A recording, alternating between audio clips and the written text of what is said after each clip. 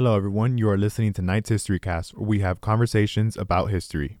This podcast is brought to you by the University of Central Florida's History Department. Welcome back if you've made it to this unofficial part 3 of the 2022 Florida Historical Society Annual Meeting and Symposium. So please, before I say anything, go check out part 1, which is day 1, which is episode 21. I didn't do that on purpose. It just kind of worked out like that with the numbers. But yeah, episode 21, which covers interviews that I did during the first day of the symposium event. And then please go check out day 2, episode 22, which features interviews that I did during day 2 of the event. And then this episode 23 that you're listening to right now features Allison Mitchell, who I'll get into who she is in the actual podcast, but I'll say a quick introduction here. So Allison Mitchell is a PhD candidate at the University of Virginia and a Dissertation Fellow at Emory University's James Weldon Johnson Institute. Her work focuses on the history of Black electoral politics and grassroots organizing in the South. And she was this year's 10th annual Jerrell H. Shofner Lecture on Florida History and Culture. And we get into the podcast, but she's the first grad student, and I think I can say that with full conviction because I don't think there was any other grad student that presented in this lecture series. So it's a big deal, and you know we laughed about it when we got into it in the podcast, but it's a big deal, and this is a precedent that Holly set back when she was the podcast producer of this show, and I just wanted to continue that precedent because this Shofner Lecture Series is highly important. And it's very traditional here, and I want to keep up with the tradition, not just for tradition's sake, but because these lecture series often evaluate an important aspect about Florida's history and Florida's culture that not a lot of people know about, or they don't care to know about, but it's important to know. So this is the intro to the pod. I'm not going to continue talking because this podcast, it's special. So kick back, relax, and cue that music.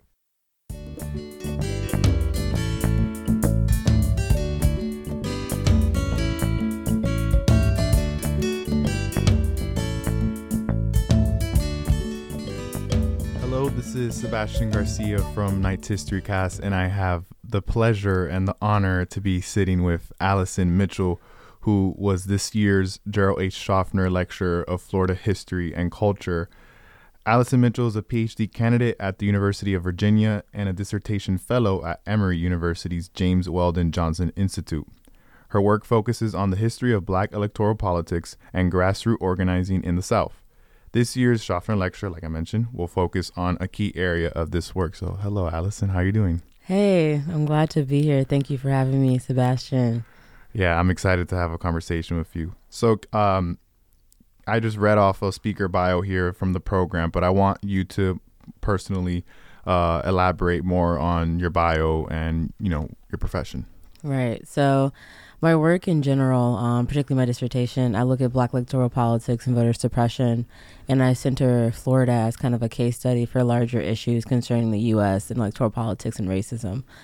And my work goes from roughly about 1940 to more so present day. So it's a long disc. And so I'm kind of just tracking how Florida, particularly Black Floridians, are navigating the changes in politics and the political system through this time to kind of help us, think about how we got where we are now with so much going on in the world.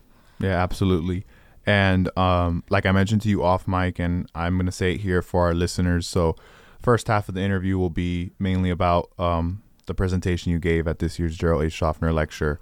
And then the second half is going to be more so about specifically the panel you were a part of in today's day 2 program of the FHS Symposium event, which was about the future of history and graduate education.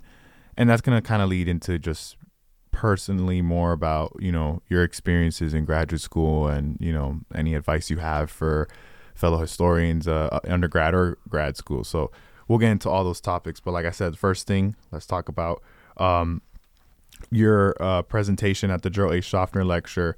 And correct me if I'm wrong, but the title of the presentation was protest to politics or protest and politics? Protest to politics. Politics to politics. And so that title slide was examining the relationship between demonstrations and voter registration drives and how it affects the impact of CORE's voter registration campaign. So I guess I'll start off with who is CORE, what is CORE, and from there you could elaborate more. Awesome. So the Congress of Racial Equality is honestly one of the older civil rights groups that we see. And CORE essentially was where you kind of got the first development of like the nonviolent direct action. It actually came out of another group earlier called FOR, and this is, I want to say, roughly the 1940s. And so CORE is co-founded, and one of the people I talked about was like Bayard Rustin, who's a very known civil rights historian. You know, he's one of the people who's known to be who taught MLK about nonviolent direct action, you know, not, you know, carrying weapons, etc. And so CORE at this point in the 1960s is not as prevalent as it was before, but it was pivotal in the freedom rides that many people know about, that real early, very much dismantling segregation. And so it's one of those organizations that, other than those like large scale, like I said, the freedom ride movement, or knowing like its leaders, and James Farmer is one of the presidents, it doesn't always get as much discussion as like the Student Nonviolent Coordinating Committee, right? SNCC, or the NAACP, right? They don't get it. They don't get as much attention, but they were around like for a very long time. And then you transition to the start of the VEP in Florida. Can you explain to our listeners what the VEP is?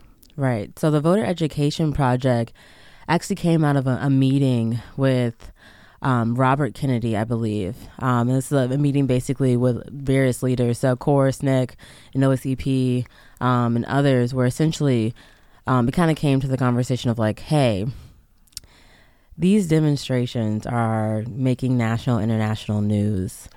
How about we do a large-scale voter education drives and project, get people registered to vote. And so the VPE kind of came for the federal government anyway, was a way to kind of shift those who were doing that like more grander direct action and put them somewhere that wasn't going to necessarily be as condemning to the U.S., because essentially they were always met with extreme racism, and that was like, it was just, the U.S. didn't need that. You know, this is like the Cold War era, like the U.S. is trying to protect its image. So the Voter Education Project, it was housed at in Atlanta, and it was housed under the Southern Regional Council, which actually began in the 1940s. And so they've been doing work and trying to understand, doing a lot of research on like black voting in the South. And so they basically house the Voter Education Project, where that's where the center, essentially kind of the main core of it is. And so they work alongside with philanthropists who fund a lot of this to get these groups into different southern states, and to find out, one, statistically, like how many black people are voting, et cetera, and to get them registered. But under the larger guise, the idea was that, they're just going to do work on better understanding it. But the reality was they were going to work and try to get as many black people registered as possible. And this is happening, it starts in 1962. 1962. And where does North Florida and South Florida, that relationship, come into this story? Right. So CORE had already started trying to work more in the South. And so they actually started a chapter in Miami, which is funny because like CORE, if you look at anything written on them, they were considered, like I said, a northern organization. But they go to one of the farthest south, and they go to Miami in the 1960s. And they actually teach a lot of students who later go to particularly FAMU. They come down there and they have a conference, essentially. They teach nonviolent direct action. And from there, a chapter is founded in Tallahassee, another one, I think, in St. Pete. And they try to spread out as much as possible. So when the Voter Education Project came up and CORE was given the opportunity to, give some funding and have people do it, the first place they chose was one of their already established chapters, which was the one in Miami. I found it very interesting as someone, present in your lecture, that you included a video interview of Patricia Stevens Dew why? What was behind that decision? I wanted people to see her because Patricia Stevens Dew and her husband John Dew, like Florida had its own major civil rights leaders, and to hear her voice, that one clip is one of several clips of all of her work throughout her life in Florida. And I think that one clip itself kind of summarized the issues and what we saw happening in North Florida. So they moved to North Florida and started working there roughly around 1963 is when they kind of decided to do it. They got the ball rolling at the beginning, January of 1964. And her discussion of Gadsden in Leon County, where, you know, Tallahassee was, and she was a part of that core chapter as well in starting it, that narrative situates itself in the ones that most people already know. And that's like what's happening with SNCC in Mississippi. The idea that people were apprehensive about violence, the fact that there were people still working on tobacco plantations, as she called it, the fact that, you know, people remember the history of people being lynched there. I think a lot of times we don't think about Florida as being a part of that community in the South and all those issues, but also having a robust group of Black civil rights leaders wanting to work there. And so I think putting one of the most prominent people who did some of the best work, but also her just talking about what it meant to go there, would help my audience understand that this was something that was passionate. Like her talking, I don't know if you remember her saying what her former teacher would say, like, this is my land, like, this is my, this is my country, this is my space. Like, that's how these people felt. And like, that's what made them organizing there so important. And so, yeah, I wanted people to feel that, because I feel like what she conveyed in her experience, I couldn't speak for her in that regard. Right. Yeah. And I think that was the right decision that you made in putting that clip of her incorporated within your presentation, because I felt that, so you succeeded in that goal, because as an audience member, I felt that passion that she was conveying about her experiences with this broader story. And then just like from a technical standpoint, putting a video within a presentation, that's kind of bold, and it has to have some type of reason. So I immediately was like, this is a good clip. I wonder why she used it. So I'm glad I was able to ask you that. Can you walk us through the Big Bend voter campaign and community responses to initial intimidation? So the campaign, at first it started off, and some of this stuff I didn't even get to put in the presentation because I only had a certain amount of time, but like, it was just a struggle in the beginning for them to find somewhere to even have a building to house themselves, right? Because a lot of what came in the organizing was like something as simple as having an office and a phone just to be in contact with the VP and other people. So it started off with them developing an office in Tallahassee, and so they decided, they're going to go in Gadsden too. And so when they initially get there, people don't want to work with them. Patricia Stevens Dew, said she wanted to stay there. Her and Judy Benninger had a hard time getting housing at first. And so it was the understanding that though Patricia Stevens Dew's family was from there and she grew up there for a period of her life, that people had experienced the racism and were very jaded from the idea of being involved in politics and voting. And being involved in any form of that civil rights stuff, as some people would call it. And these were students who were coming in who were direct action, workers. They had put their bodies on the line. And so for a community, like, that's a lot of trouble comes with that. So the initial stuff was apprehension. But when people started to get involved, as she said, the Reverend, in connecting her, they had police officers follow them through the entire year and on. They followed them every day. They were often arrested for just being around each other. A lot of times when they saw interracial groups, the argument was they would say trespassing if it was a white person on a Black property, because usually what it was, like, they were bringing white students with them. They would, disturbing the peace, all these things to try to intimidate them and stop them. Shooting bullets in people's homes. Even after CORE went from the voter education project work, and they later called it North Florida, the North Florida, like it was North Florida voter campaign, which is mainly their funding. And Patricia Stevens even leaves, and Spicer Gordon's there. Like, they tried to set their office on fire. So they experienced some Wow. of that traditional, very much Southern violence towards them as they saw Black voting and Black political engagement. And quite frankly, I think in a broader sense, Black Americans pushing against the status quo and the establishment as a threat. Right, for sure. And then this is where also we get to see the dynamic between adult and youth responses. And I found that particularly intriguing when you were presenting the lecture, and to the point where, and correct me if I'm wrong, because I was trying to get many notes down, but for the youth to be involved with this process, they were pressuring, and one of their forms of pressuring was singing the freedom songs. Was that it? Yeah. I found that. That's the story. Cool. So that story is actually so interesting because you see how there's always like some type of force trying to stop them. So they can't, mind you, some of these students they're high school students, like they're not legally allowed to vote, but they want to get involved with CORE because they know CORE is a civil rights group. It's about action. And so CORE teaches them freedom songs and about voting rights and et cetera. And so their principal is, by his superiors, these are white school officials, basically telling him, tell your students, not to be around CORE. And so when he tries to talk to them, they sing over him. There's like 200 and some students. And I was like trying to picture this, like this hallway of all these students just singing every time he tries to talk. Like I was like, that's great. I think who said it best? VP Franklin actually recently had a book. I used it in the talk too, called Young Crusaders.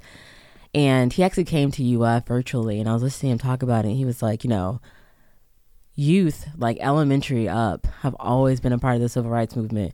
We just didn't look for them. Like they've always been there. And sometimes as historians, it's like it's us looking for them. And so I've tried to do that because I've always seen like a disgruntled high school student or middle school student pop up every now and then in a story. In the civil rights era anyway. Yeah, and to go along with that theme of getting overlooked, another I, in my personal opinion, thought was really important about your lecture was the fact that there was struggle with collaborating between the two groups in getting this process going. And you even mentioned later on in the lecture, I think part of the Q&A, where, and I'm butchering it, I'm not quoting you exactly, but you were saying something along the lines of it wasn't perfect, it wasn't peachy, the collaboration between the two groups. So can you expand on that process? No, definitely. I think a lot of it is just like when we think of because a lot came out of the civil rights movement. That is that's without question. And I think a lot of times we want to push on what and I've learned, the progress narrative, because the idea that everyone worked a certain way, got together, and then from there we got immediate progress with the Civil Rights Act of 1964, 1965 Voting Rights Act, and the Housing Act, right? Like that's kind of the narrative. Mm-hmm. But when you look at local people and the, historians that have come before me in all of the civil rights studies, and they've started to look at that like decades ago, I'm talking like, Civility and Civil Rights, one of the, Shay's book, like,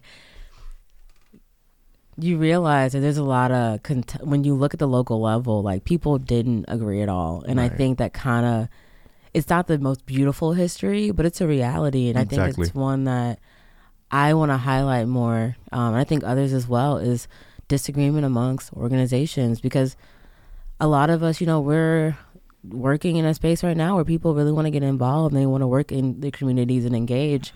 But our idea of organizing, that's a part of that reality. And it was a part of that reality for them too, Yeah, no, I found that new perspective that you put into this story refreshing, because, most people, especially not just within that academia, but also non-academics, they want like, a beautiful history, and history's complicated, it's messy, it's not linear, which makes it beautiful. Exactly. That's what I say. But so I'm glad you highlighted that, and that's why I wrote that down immediately. And then I'll pose the question you kind of rhetorically posed to the audience, which is, what would voter registration look like in North Florida if both CORE and the NAACP would have collaborated more smoothly? I mean, would they probably have gotten a lot more registered voters, for sure. I guess for me, at that point, some of their ideologies were a little different. So it would have been, I feel like the easy answer to that would be like, okay, more people would have been, registered. But Right. I don't know. I think a part of me is just like, I'm apprehensive about trying to rewrite history. No, I get But it. yeah, I mean, I'm sure more people, but I also want to know what kind of backlash they would have gotten to, because let's think of I feel like the NAACP had worked really hard to stay in Florida. And after the assassination of Harry T. Moore in 1940, they were working really hard to rebuild. And they'd made some really connections with the local government. So I'm really curious about white officials would have reacted to that. Because that means that some of the people that they've considered decent, moderate black folk would have been taking the sides of somebody else that's like kind of their opposition. So yeah, I would more so be curious of the response they would have got. Yeah, for sure. And midway through the lecture, I don't know if twist is the right word, because it wasn't like a 180 twist. Like, oh my God, what a surprise. But you did remind the audience that this isn't a simplistic view of voter registration. This is actually a story about community engagement, and I just want to know your thoughts on that more. I understand what you're saying, but I want you to elaborate on that point of, this isn't just a story about getting numbers on the board or statistics. That's important too, but it's actually about, how local members are engaging with communities, and you said it, forming their own political identities and how, the viewpoint of their world. Right. So this actually, and that idea honestly comes from me, just my own personal answers about voter registration and political engagement. I'm an active voter, but I understand that apathy is all around us. And it's one of those things where I'm like, I kind of stop saying, well, you're just wrong, and being like, well, why? What is apprehensive? What makes this apprehension? Why aren't people wanting to get engaged? And so I started looking back in history and trying to figure out, what are ways in which in these moments where after the voter education project, you see a explosion of black voting in the South. What else are they doing other than just saying, like, canvassing door to door, knocking and asking for them to vote? And I'm like, a lot of it is like the personal organizing. I've been grateful enough to talk to some dream defenders. And many of them are abolitionists. They're abolitionists in general. But many of the ones who still help with registration, they know that that's a way to connect to people. Is learning about what they're doing in their community. And so, I'm grateful that they were agreed to talk to me, because I feel like they kind of helped me see my work better. It's like, no, I'm not just talking about like canvassing. Right. Yeah. You closed the lecture with the point saying, we should always examine the role protest when discussing social, political, and economic advancement, and that there's almost always a form of protest or the desire to protest. So can you expand on that point a little bit?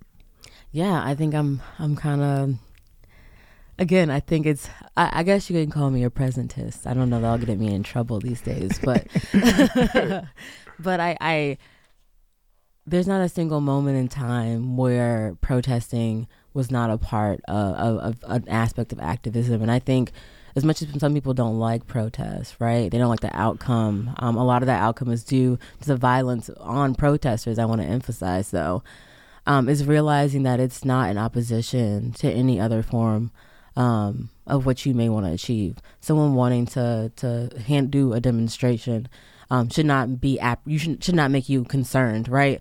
About, well, I'm trying to organize with this group and I don't want any, like the idea that protests are inherently this negative thing for a lot of people, or it's going to cause a problem, I think is something I want to show that's not necessarily the case. Because at one point in time, it was protests that got us to the door in the first place, right? Exactly. Right? And in this moment, you see protests and politics, like all of these forms of action. And like protest is political. So like, I mean, that's an even bigger point I probably could have emphasized more. But like, yeah, it's a part of all of this. Like us being politically engaged, it's the protesters. It's the ones registering people. It's the person who's quite frankly just doing a certain type of community service, right? Like all these different things come into like politics and community. Yeah, and that's why, and I want you to chime in on this. You decided that wordplay in the title of your presentation was intentional, right? The substitute of like, oh, is it and or to? So was that intentional because of what you were just saying right now? Yeah, and I actually, to be honest, when I was first asked to do this, that wasn't necessarily what I was gonna do. But when I, decided to do this, I was like, this is good, because I'm working on this chapter right now. And that's honestly what I just kept experiencing. But I also was like, there's so much value in what Bayard Rustin said. And so like, how do I situate my work in this belief and understanding? And I realized that he was right in that transformative era is occurring. But also, after 1965, like protest was very much still needed in a way. And I found that's what I found in Florida in particular. So yeah, that wordplay came just through the research. Yeah, that's usually how it happens, and I enjoyed it. So like last month. Yeah, I mean, and it's great. I think titles could be hard to title something, whether it's a paper or a presentation or a book. And I think you captured it perfectly on what you were trying to accomplish with the lecture. So, but yeah, and I guess my next question, and I want to make a full disclaimer. This isn't technically my question. It was a part of the Q&A, and it was a really good question. I wrote it down. And I can't remember who asked this. So I already know. So apologies to that person. But shout out to you if you're listening to this. What was the role of religion and the church in this story? I find that when he or she, honestly, I don't remember. When that person asked that question in the Q&A, I was like, wow, that's a fascinating take. No, yeah. I mean, even from the clip, like the first person they needed to get in contact with the Reverend. Right. And I think a lot of times, there is a lot of contestation between organizing all of the stuff in the church, right? The church is considered like this more conservative group. And in some regards, they did, push back against a lot of the work being done. But what I think is important, and you see the church pop up so much in a lot of the civil rights movement era, is that's where, Black politics, like really like Black organizing and an institutional structure, that's where it formed. Right. Right. When you're excluded from every other part of the U.S., being a citizen, or like, what is it, like civic duty? Yeah. Like you're literally excluded from it. Like all that stuff formed within the church. The church was literally the center. I mean, even geographically, sometimes churches were in the center of towns. Yep. So yeah, I mean, I took a class, not to segue, but I took a class with my advisor who was teaching us about, religion, law, and race. And, you read a lot of books. And one of the things I learned so much I never thought about it is like, even in my own work, this idea that like you need to teach people how to be a citizen. I'm like, that person votes in their church when they make decisions. That person knows how to say, they go to church meetings all the time. They are organized. Yep. They do all of this. They are fully aware of how to do all of these things because they do it in church. Exactly. Yeah. It's a fascinating element into the story. And that's why I wanted to ask you that question. This next question is a two-parter. What is the legacy of this story, specifically, in the context of, your research, which is in the North Florida and the time period of the civil rights movement, but also broadly speaking, now, how does that story affect what's going on now? That story makes me think of the developments that I saw during my own time, in college, and watching organizers go from being radicalized on campus to later being, right now, full-blown activists. and serious organizers in their community. Like the story of CORE. And I also just want to emphasize real quick, a lot of the workers in North Florida, like they went to FAMU, they went to FSU, a few went to UF. Like these are college students who years before were a part of like bus boycotts and organizing in that regard on campus. They were radicalized, and then they later moved on into their local community. I mean, we see it all the time, and especially in like what we've experienced now in Florida, with a lot of these, what's the word I want to use to call it? Some of the nonsense going on now, literally trying to take away people's rights. And you see a lot of the people who are, the most vocal are, youth or people who have a legacy of organizing in some way, shape, or form on their campus. And I also just want to say, like,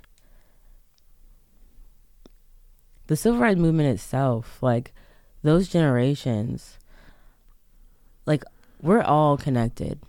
Right. Even as we sit here now, like, none of us we didn't invent any new ways of taking down the man or whatever. Like, a lot of it is we've changed over time, and we have our own experiences, but that legacy is in the legacy of the organizers. That legacy is in the legacy of the Dream Defenders, starting after the murder of Trayvon Martin, starting this family, that legacy is there, because like these spaces, and I want to say, was it Robert D.G. Kelly who I want to say it was him, but like universities aren't necessarily, they're not free spaces, right? But it is a space to really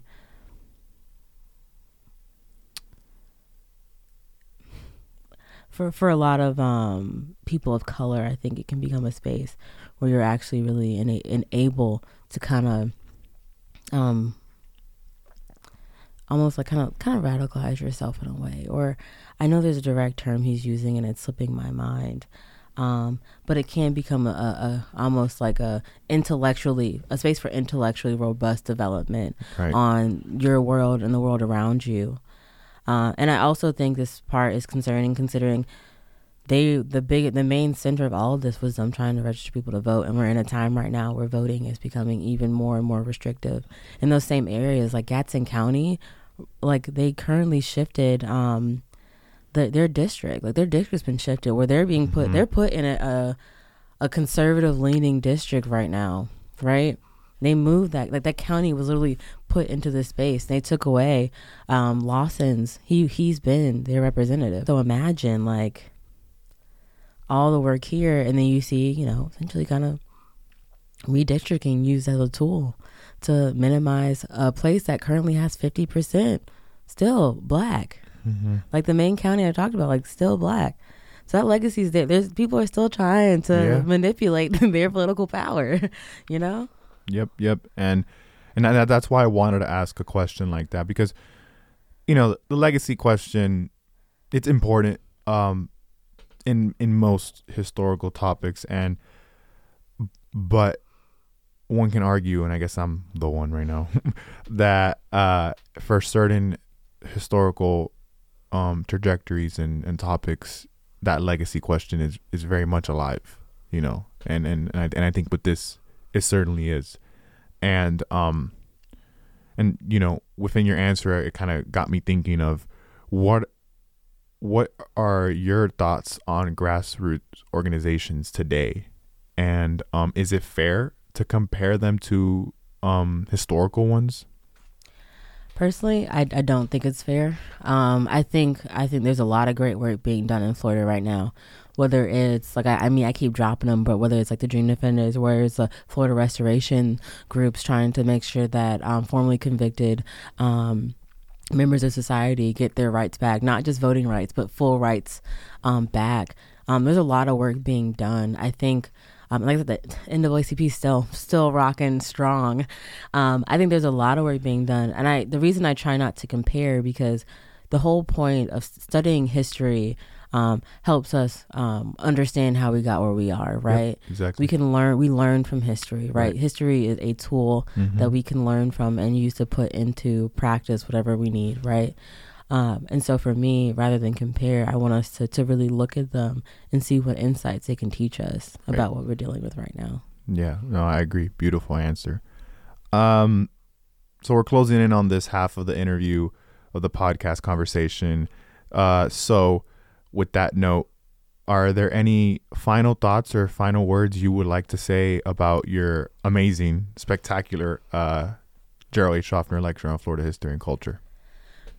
I mean, to be honest, I just want to thank all of y'all. Like, I, you know, I mean, this is not a tangent or anything, but I mean, I've looked at the people who've given this lecture before me, and I was like, first of all, I don't see any other grad students. I'm like, wait, what's going on? Mm-hmm. And I appreciate people for putting value in my work and pouring into it, and I hope that the work I'm doing can help them as well. I mean, in the future, I want this to be more than just, stuff I'm putting on paper, right? But definitely to put it into practice. Awesome. And yeah, I think you were the first grad student to be a part of this Shofner lecture. Am I wrong on that, or?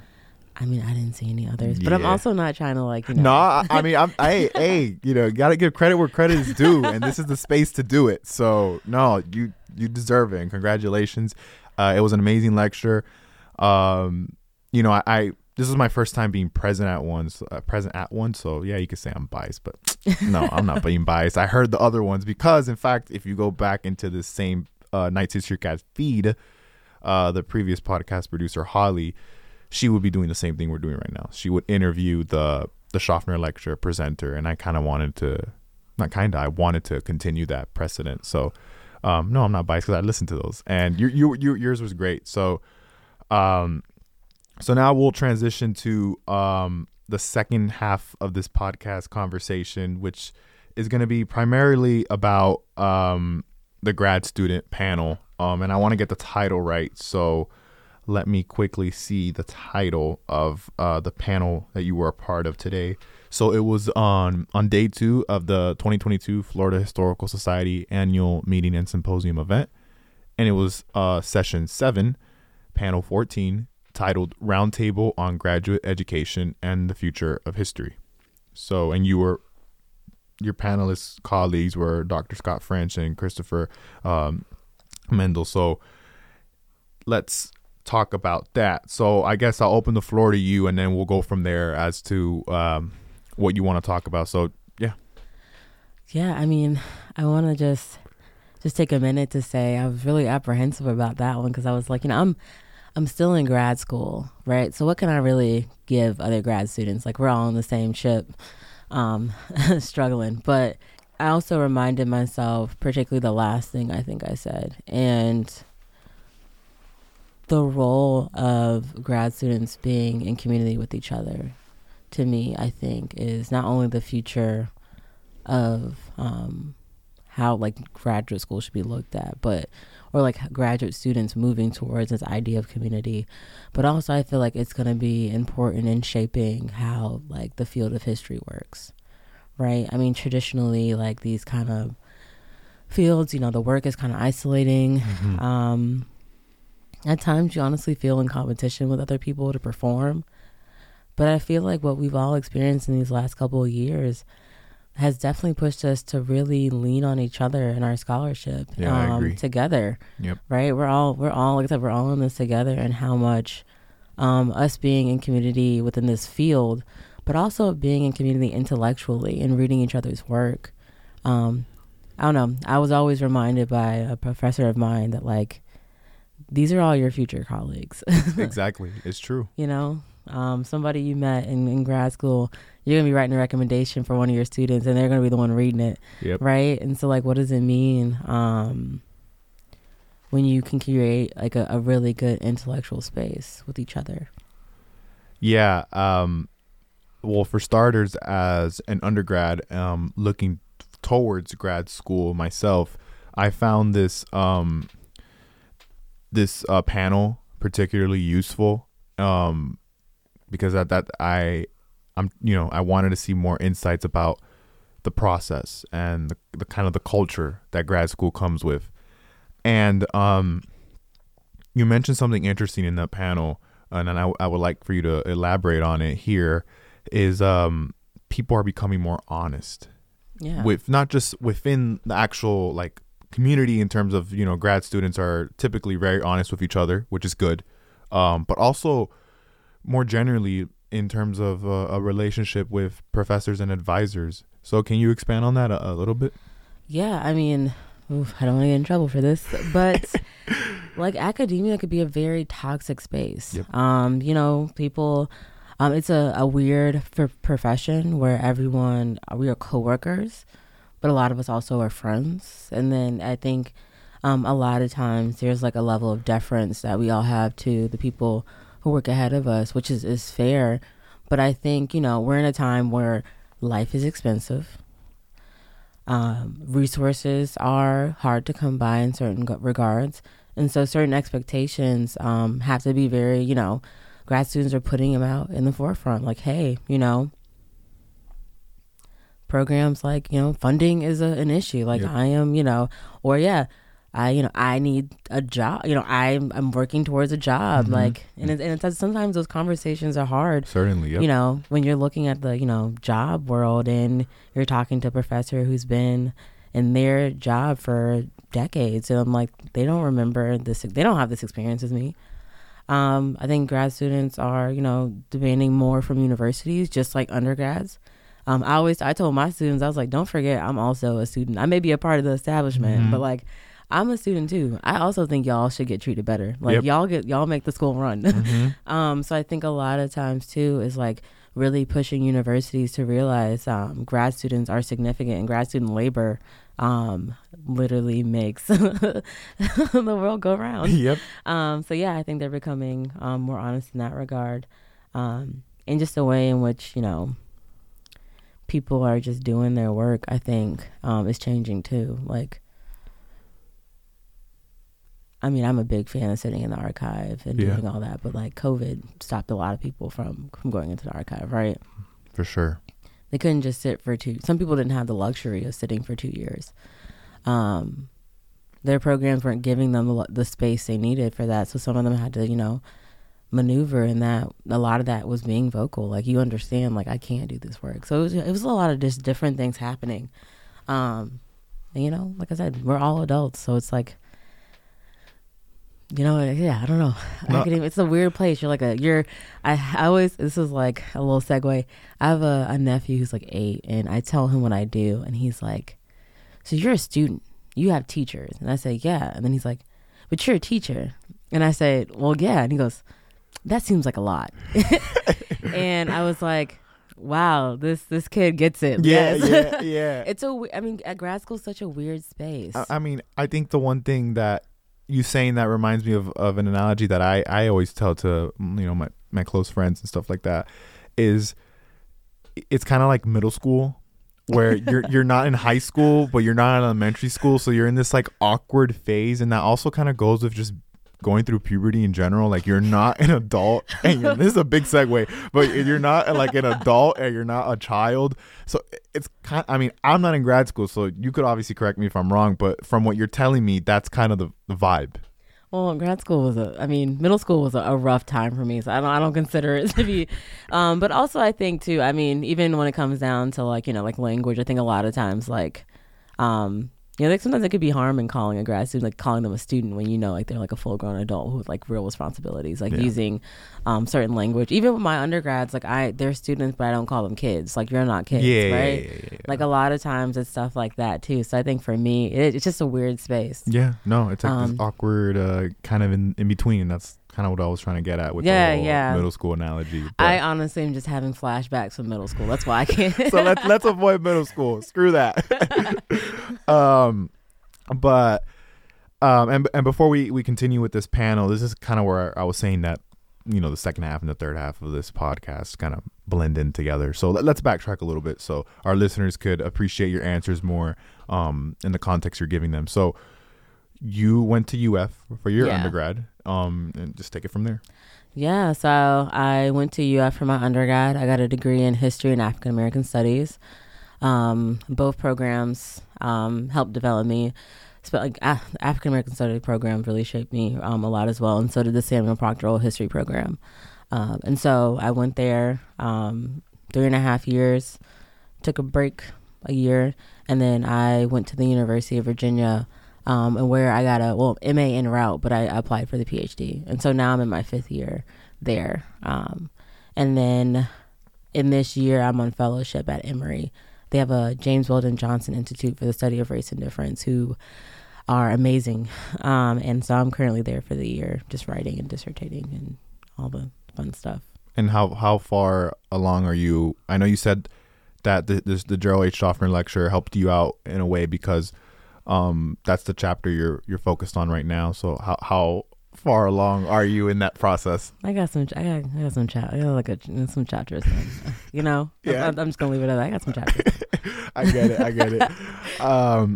And you said you took a break. Yeah. So and it's totally okay.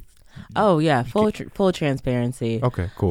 So and I'm asking mainly like for me because I'm kind of in this Yeah. process and for our listeners as well. But so yeah, I mean, so my fall of my starting of my 4th year, I went to like plan like the year, and I was told that I was graduating in that semester fall, and I was like, well, I didn't prepare for that, and I was like, I want to go to grad school, and I was like, oh, I know what I'm doing. Mm-hmm. And my professor is like super, shout out to Paul Ortiz.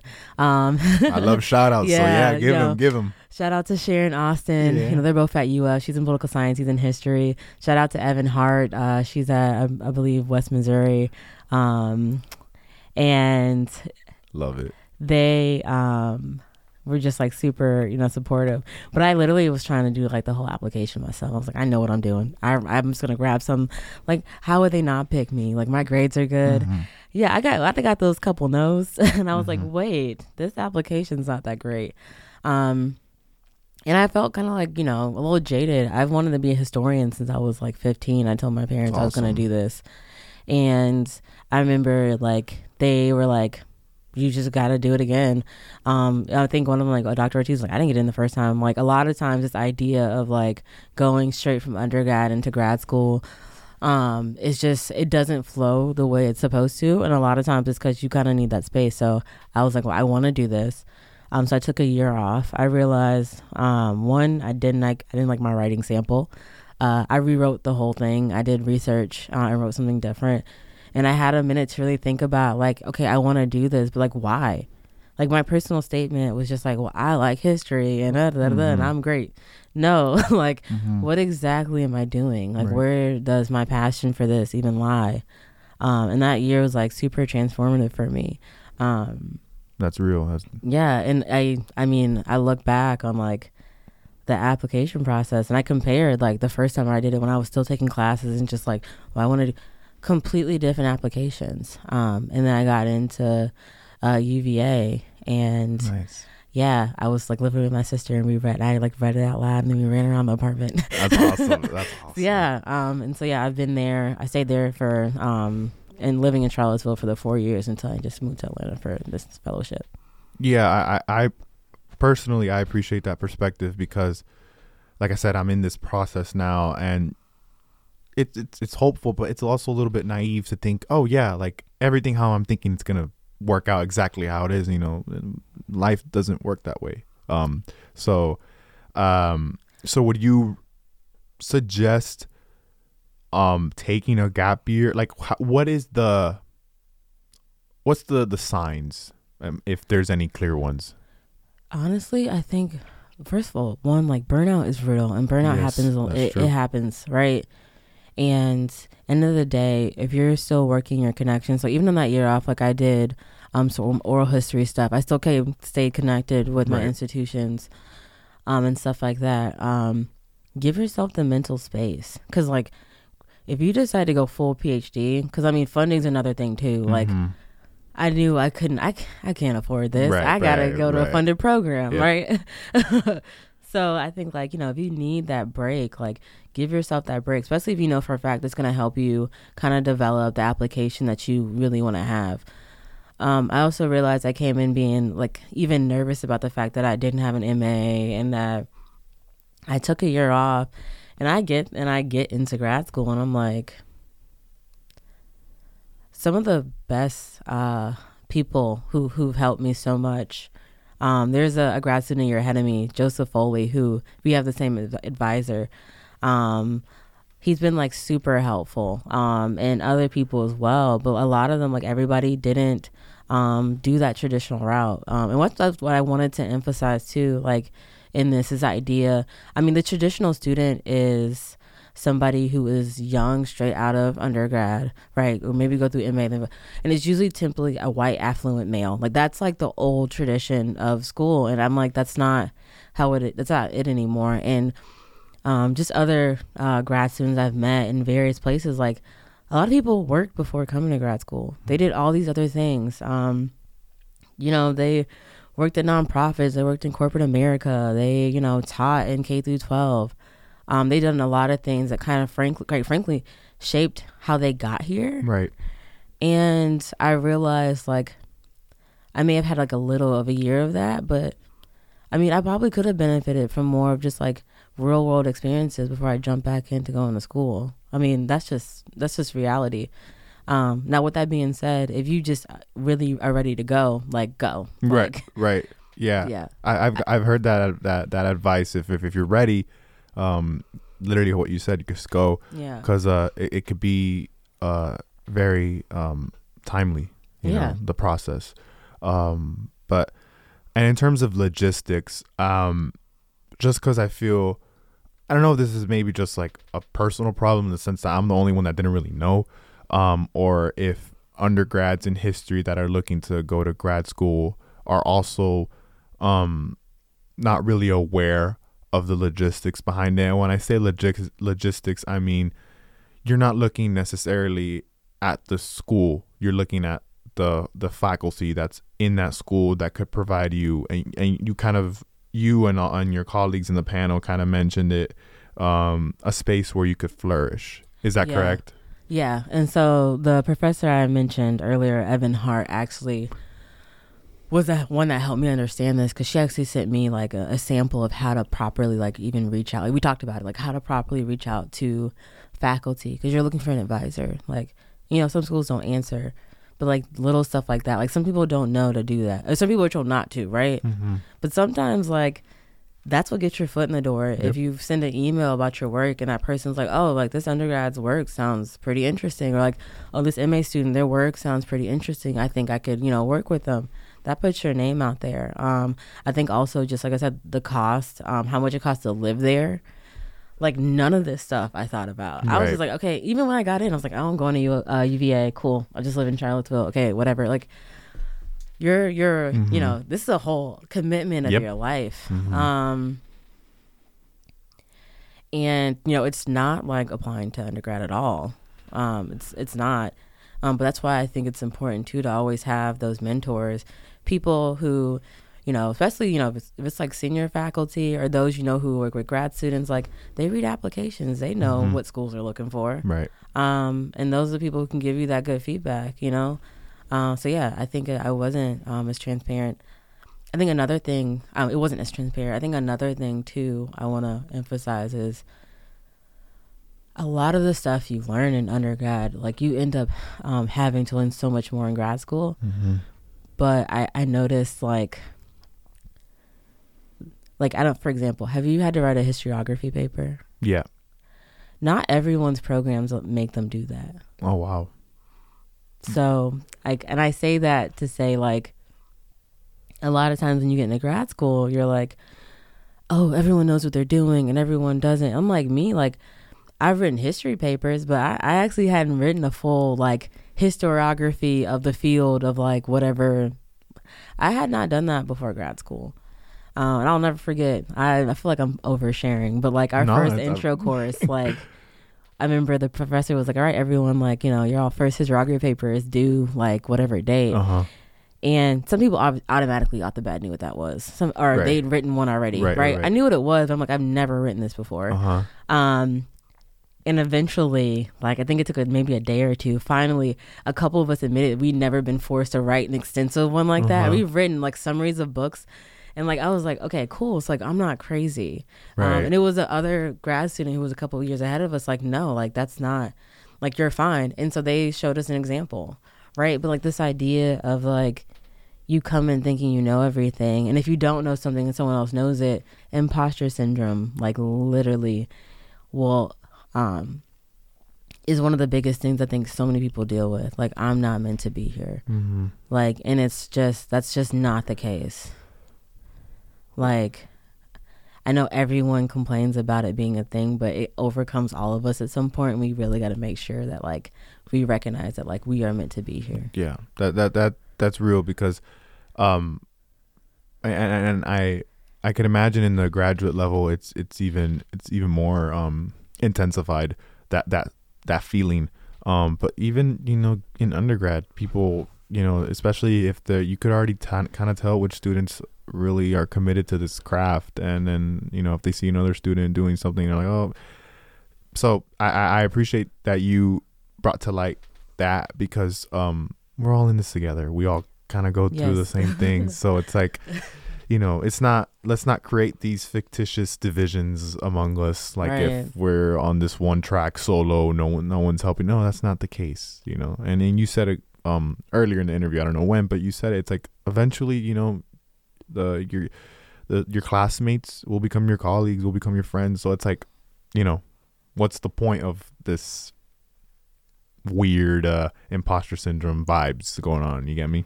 Yeah. I think the best advice I got was that literally just work on what you're interested in, and focus your efforts into doing and enjoying what you love to do, and don't change that. Like, you know, if an opportunity comes up, if it doesn't fit you, but like some people run to fill their CVs, like if it doesn't fit you, it doesn't fit you. Like, once you really foreground yourself and who you are, the work that you do, the opportunities that are for you, and this sounds like some self-help stuff, I know. Nah, this is important. Like, I'm serious. Like, the stuff like that is for you, it's for you. I know for a fact my work was on Florida.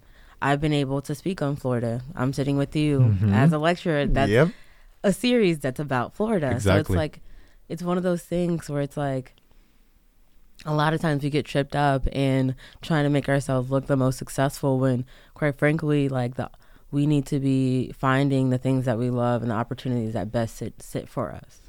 Yeah, that's great advice. And so that was a question I was gonna ask anyways. No. This is how good the conversation is going. It's just coming up like naturally, because you are obviously very established in grad school, and you know it's not something lightly to say, oh yeah, I presented at the Shofner Lecture and I'm the first grad student. I'm giving you your props because you rightfully deserve it, and then I understand the position I'm in right now, sitting in front of you and talking to you, and having the opportunity to really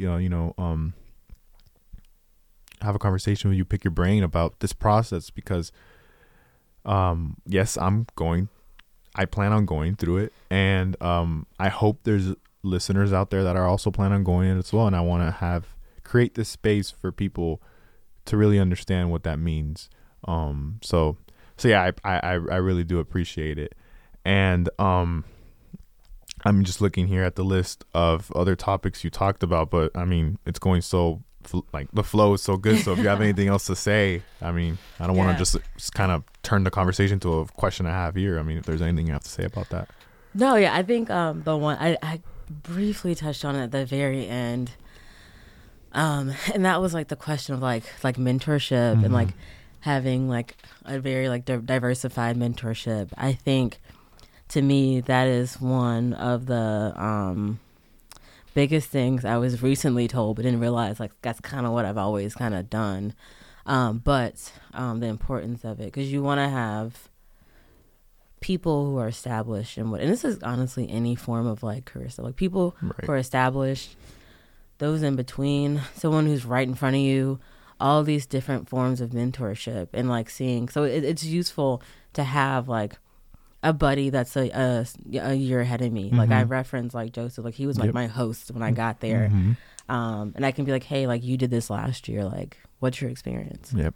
Like I can also ask a tenured professor, like, you know, like you read job applications, like what's your experience? Like, right. you know, as I sit here as someone who's going to be in the job market in the near future, like being able to talk to different people or faculty or in between, like, you know, you started at this school and like you moved here, like what's that like? So that happens to me where I'm like, oh, you know, there's a better opportunity for me. Like, don't be afraid to just ask for help and like be transparent about that. And if someone doesn't want to help you, well, then that's fine because there's someone else who is more than willing. Exactly. You move on. Yeah. I'm glad you brought that up about diversity in terms of the mentorship arsenal, I guess you could say. And not just like in age, but in backgrounds and in life experiences in general. Absolutely.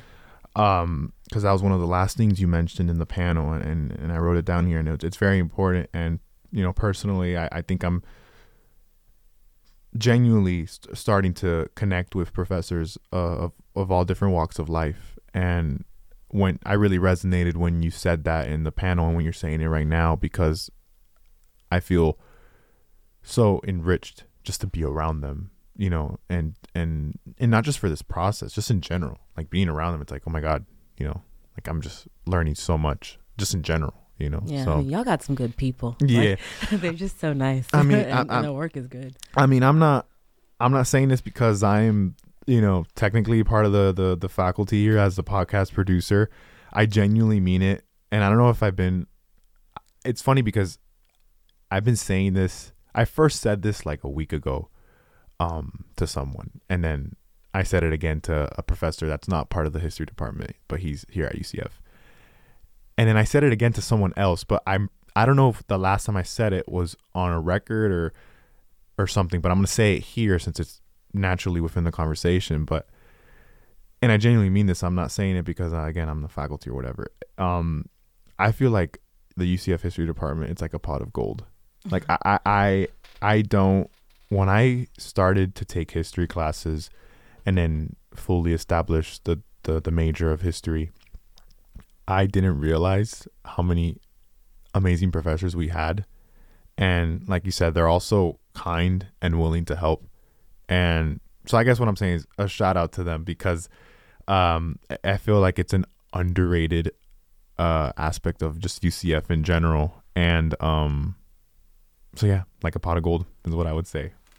No, I guess like my tip to that is, you know, just pay it forward. That's what I've always been told. I had someone tell me that when I was applying to grad school. Like I said, thank you about something. I think it was a scholar, J.T. Rowan. He was an undergrad student for my current advisor, Claudrina Harold. And I'd asked him about being in Charlottesville. And I was like, thank you so much for taking the time. And he was like, we'll pay it forward. This is all virtual, like the world of virtual, right? But that's kind of like a mentality I've seen with a lot of people and a lot of very caring scholars, is that like, you know, you help each other and then you pay it forward to someone else, right? Like you could be paying it forward right now, just us talking right here, or later in your work, right? You know, where that shows you. I know what I found as a grad student, like within this realm, is I take notes on how my professors engage in the classroom and how they teach. Yeah. Yep. Yeah, I have an advisor who's like a very popular teacher. Her classes are, like, she's known for being a very good teacher. And the times I've seen her teach, like I've made mental notes on like how she engages because I like it. I have another same thing. Like I've watched how I'm like, they love his lectures. Like how, like that's a part of the process too. Yep.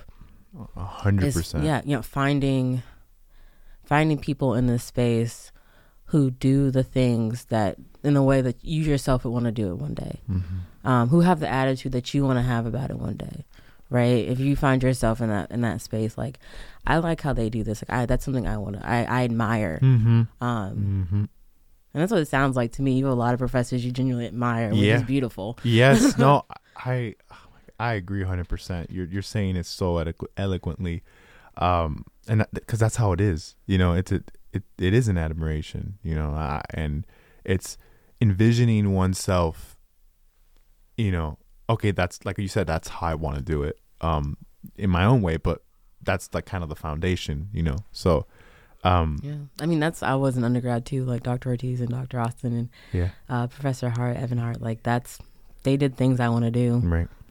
Right, for sure.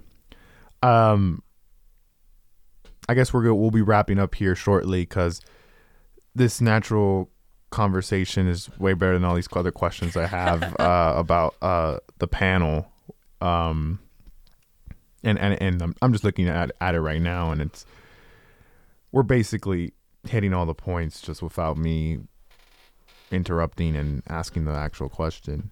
I guess one thing here that I would like to talk about, you were mentioning in the panel that there's a certain flexibility, if you will, with being a history major and getting a degree in history, whether it's MA or PhD, just being in the profession in general. So we could start there, but then you also kind of started that premise and continued it with how there's kind of a shortage, if you will, of undergrads. You remember when you were saying that? So actually, I think Dr. French was one of the ones who brought that up, and I think a lot of universities have been talking about it, because, I think it's not as a lot of the more humanities isn't as popular for some people. They think you can't get a career out of history degree or philosophy, because like I said, history is not the only one suffering. Mm-hmm. But I think this mentality, right? But it's not. I mean, so for me, I love history. Right. I love the historical narratives. I love all of that. But you also learn just genuine, very critical, skills as an intellectual. Yep. By being an historian, right? A lot of people do histories for various foundations. National Park Service is a big one. I know a lot of people who work with them and et cetera. There doesn't have to be this just basic pipeline. One that I'm kind of on from going from undergrad and being a professor, or I think the next example is a million people told my parents oh, she's going to law school, right? And then they're no, she doesn't want to do that. And to this day, my dad had a friend still you sure she doesn't just want to go to law school? And it's I've already got accepted. I'm not going to law school. Right. But I think a lot of times we need to have a conversation about those skills. The skills that you learn from like I said, you're thinking critical, you're reading, you're writing. A lot of public history stuff is community engagement work. Public history is not for the faint of heart. That's a lot of work, and a lot of people don't necessarily see it that way. It's beyond just reading and writing, but that's hardcore community engagement. Those who do digital work, I mean, that's the next level as well. There's so many things that go into people who engage with history, and I think we need to start looking at it that way. And stop, making it seem that those who don't do the traditional route aren't, as accomplished. I think that's one of the things too, right? Is if you don't become a professor, okay, but I mean, I think a lot of that, is a little splash of elitism that just kind of needs to, go away. No, it's true. But yeah, I think getting people to look at what they can do with history, but also, I mean, just the backlash that history gets, or the contested space we're in now, about people trying to give these false narratives about history in general, whether it's U.S., whether it's any form of international history, etc. That kind of shows you how much history can be weaponized and the power that it has. Exactly. Right. The narratives that we may read in these books and those things, I don't even want to say trickle down. This is not the the Reagan era, but we're still combating false narratives from decades before, right? I remind, it was one time I told one student, I was there's still people to this day who don't want to call MLK radical at all, right? Yeah. Because of that narrative of I had a dream.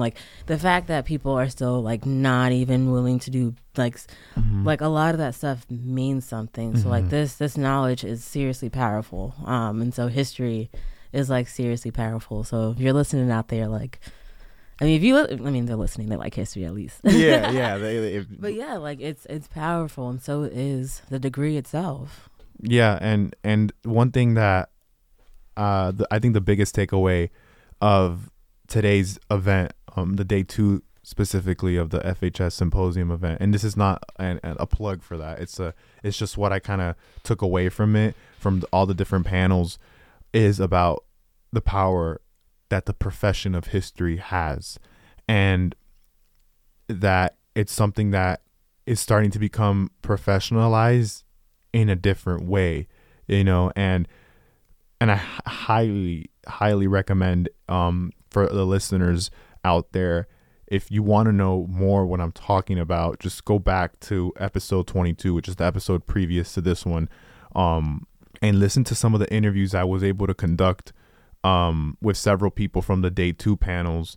Because, for example, like Dr. Scott French, he mentioned how, it's professionalizing that history major, and we're not in a day and age where your typical historian is just on ivory tower and, in that vibe. It's not that anymore. And I like how you mentioned it, and also someone else mentioned it earlier in the day, that we have to change that aspect of not rewarding the ones that don't do it the traditional way. The traditional way is still valuable. It's not to disparage that, but in my personal opinion, I think it's unfair for the profession to be not rewarded if you take a different route. So that's why I really like how you put it there.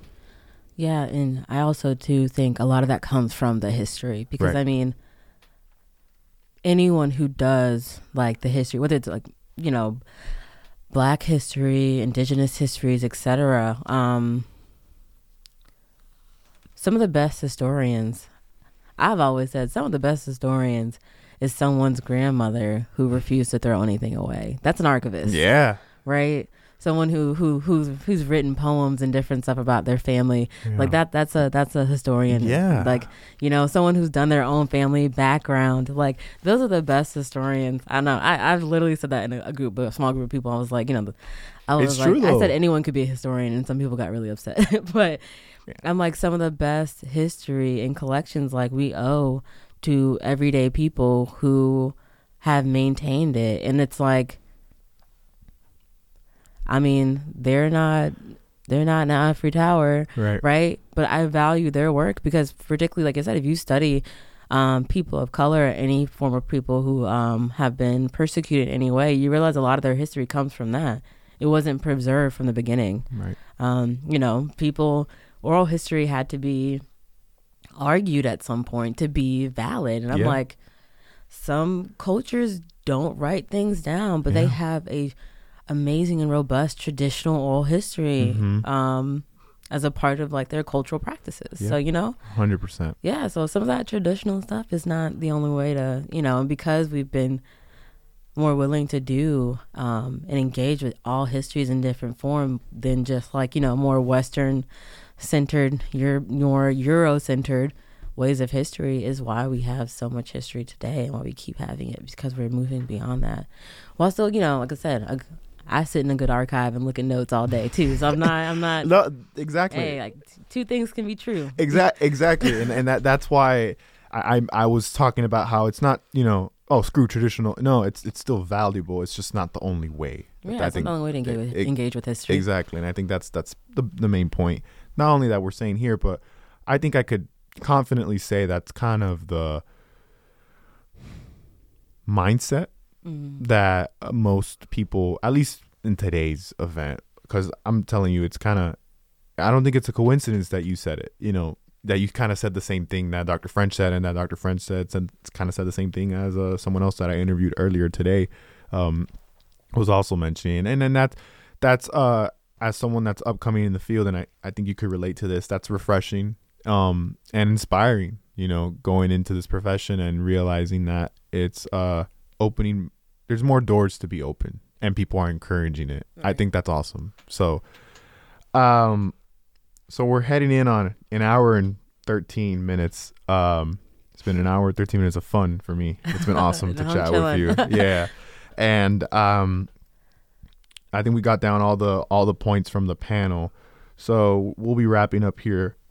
And I guess some of the last 2 questions or 3 questions I'll ask you is, so you said you're in your 5th year in your grad studies program. So what's the future like for you? What's it looking like? Well, what are the aspirations? What I'd like to do is, well, one, finish. Yeah. You know, it'd be nice to be someone's professor somewhere, writing a book, teaching. Like I said, as much as I talk a lot of mess, like I think I've always been more so inclined to do the traditional route. Yeah, same. With I would always want to some like community engagement aspect of that. I mean, most of the people I've worked with in some way, shape, or form have done something that has been influential in like a community or a group of people. So I don't want my work to just sit within the walls of the university. How that may look, I mean, that depends on where I am. But yeah, that's my goal. And then retire one day and have an antique shop. That's my next one. But that's awesome. That's years ahead. Yeah. I know some people don't like to retire. I was like, I don't think I'll ever be that professor. I'm definitely going to be one of those ones like who's going to retire. Look, hey, you know, I mean, I love history, but also like academia's a job. You know? Yeah, no, for sure. But yeah, so, and do you plan on turning your dissertation into a book? I mean, I would love to do that. I feel like it's going to change a lot. Even as I'm writing it now, I think about that and I think about next projects all the time. Not to say that my disc isn't engaging. I love writing it. I that's another tip for anyone. Like, as people always say, they get tired of their project, and I don't know, I just haven't gotten there. I love my work, but it has a larger meaning for me, and I think that's probably what keeps me going. But yeah, I would love for it to be a book one day. You know, shout out to the publishers listening. Yeah, for sure. Shout out. And you're saying something now that about being engaged with the dissertation and just in research in general, and I think that it goes back to that interest that you were talking about. And my high school capstone teacher, which capstone is just a research program, AP capstone.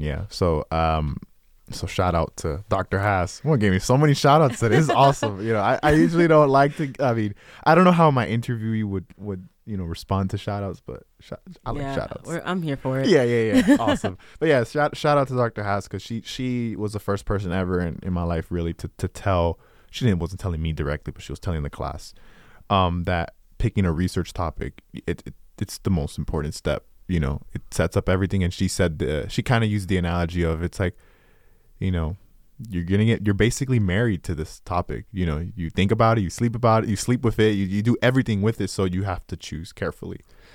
Yeah. I mean, sometimes I have a hard time watching the news, but but like I said, it's still a topic. I wouldn't change it any other way. I'd still be doing politics and stuff. It's a lot of mess, but yeah. So, and that's awesome. And I'm glad that you're in that headspace of not wanting to, change your topic despite the trials and tribulations, which I guess now that I said it, and I think me and other people in my shoes would appreciate it. What are some of the challenges that you've gone through in your graduate experience?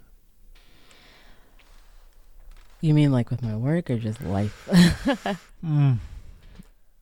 More so your work, but just the life of a graduate student. I mean, I think it can be hard. I feel like this is probably like one of the lamest things, but like you're doing a lot of work, and sometimes, you're not as established. It's just like some of my closest friends are like well into their careers and stuff. And then sometimes I'm like, I'm still a student. Right. I think also like the work itself, like it takes a lot of time. And it takes a lot of dedication. I think people underestimate how expensive research is. You don't know that until you start doing research, and you're like, yeah, you got to pay to go to all these archives and do all this stuff and stay here, and where's the hotel? I think also the hardest thing too is just, I end up reading about just a lot of inequality. And I think that's another part of it, particularly for people who are studying communities that they're a part of. Like, that's emotionally taxing. Like, you read like several people who've just spent months like organizing, and someone squashes it, or something violent happened, and like sometimes you just got to put the book down or put the paper down and like take a mental break. My subject still is not even some of the harder subjects, right? But it's enough to stress me out sometimes and make me just need to take a break. So I can imagine those who are doing other things that are more centered around violence, or even like those people who, work on enslavement and other topics. I think that's something we need to remind ourselves, like check in with ourselves mentally. For sure. Because, when you study a topic that has to do with any form of inequality or injustice, it makes you jaded. Yeah. It could be mentally taxing. Yeah. Yeah, for sure. Do you have like a specific location geographically on where you would want to do your work after you graduate from UVA? I mean, I don't know. I always said, once a Florida girl, always a Florida girl. But I mean, that is true. One thing I will say though, I'm pretty much a Southerner. I mean, this is a formal setting. I've been working hard to cut the accent a little bit. But you shouldn't. Be yourself. Yeah, I mean, I used to be one of those people, I want to stay here, I need to be here. But in all honesty, I just want to be somewhere where my work is appreciated and valued. That's real. And where I can honestly be the best professor to my students as possible as well. Yeah. That's kind of like where I'm at. I mean, there's no perfect place, but if I can have an impact and keep my sanity, like, that'd be awesome. Yeah, that's real. Nothing too cold though. Oh, I'm with you. Yeah. I being in Florida all my life, I can't do cold. It's just dropped recently. Like this week it dropped to 50 and I was like, hold up. It's still October. I'm not ready for this. The first time I saw snow was literally in grad school. Yeah. And I literally hadn't seen it. And I'm like a grown adult. And so it's like my first year of grad school and people are like, you've never seen the snow. I was like, no. Yeah. When I visited the north, it's summertime. So I have no idea what this feels like or is. This has been an amazing podcast conversation. One of my favorites for sure. It was such a pleasure having you on the podcast here in Knight's History Cast.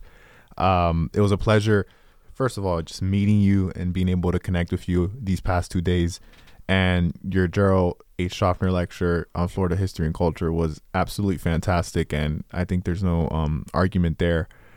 And like I said, this podcast was fantastic. And I hope our listeners really value what you said, not only in your lecture, but as your experiences in grad school, because it's important to give a space to this process. I feel like a lot of people don't know about it. And it's and not just undergrads looking at it, just, this is hard, and this is time consuming. So it's important to check in on that. So that's Allison Mitchell, everybody. If you have any final thoughts or final words you would want to say, go ahead. Floor is yours. I just want to say thanks for having me. I mean, obviously, I got to give you a credit due. I don't know that many undergrads doing what you're doing right now. So you're killing the game too. I think collectively we can just say, everybody's doing great up in this room, right? Yeah. But yeah, I'm just thankful Florida Historical Society for having me, UCF's history department for doing all this stuff, and the staff, and Dr. Lesser and everybody else, and you as well. Just I'm happy I got this experience. Yeah, well, the feeling's definitely mutual. So, Allison Mitchell, everyone. Thanks, y'all. That was the pod. I hope you all enjoyed it. I hope it was inspiring and educational for undergrads that were listening. And for everyone else, I hope you learned about the important history behind grassroots organizing in the South and in North Florida. And I'm glad that I did the interview now, and to be quite honest with you, I didn't plan on doing it this way. It just kind of the nature of when the Florida Historical Society event was placed, which was this past weekend, October 21st, October 22nd. But we're right in prime time voting season here in Florida, so for whatever it's worth, it's historical, but it's still imperative today, as we mentioned throughout the podcast. I can't say how much I appreciated these 2 days. So yeah, it was great. For Knight's History Cast, I'm Sebastian Garcia. Please subscribe to this podcast to hear future conversations about history. Thank you for listening. I truly appreciate it. I hope you enjoyed this weekend extravaganza. I tried my best to capture the essence of it and make it seem like you all were there in person. And you know, if you're by the Central Florida area next year, I highly recommend going, because it truly is educational and enriching and enlightening to go to learn all these facets about Florida history and culture. So thank you for listening. I appreciate it. I hope you enjoyed the weekend extravaganza, and I will see you all next week.